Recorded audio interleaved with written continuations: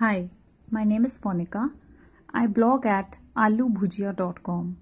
I'm working as a teacher for the last many years and now a part-time blogger also for the last 1 year. During my blogging journey so far, Super Blogger Challenge 2018 has been the best blogging challenge I have ever participated in. The challenge, which was hosted by Dr. Amrita of healthwealthbridge.com, Dr. Bushra of allaboutthewoman.com and UK of fashionablefoods.com, was an awesome journey.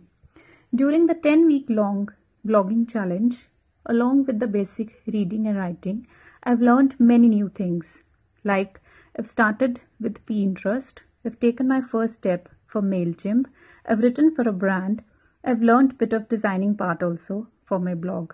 I've started understanding few SEO tips also. You know what? Earlier, I didn't even know what DA and PA of a blog is.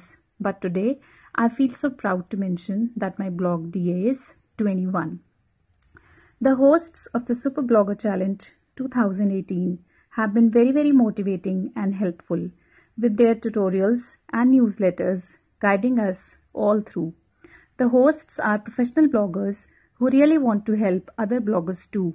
I would suggest every blogger to definitely participate in the next Super Blogger Challenge 2019.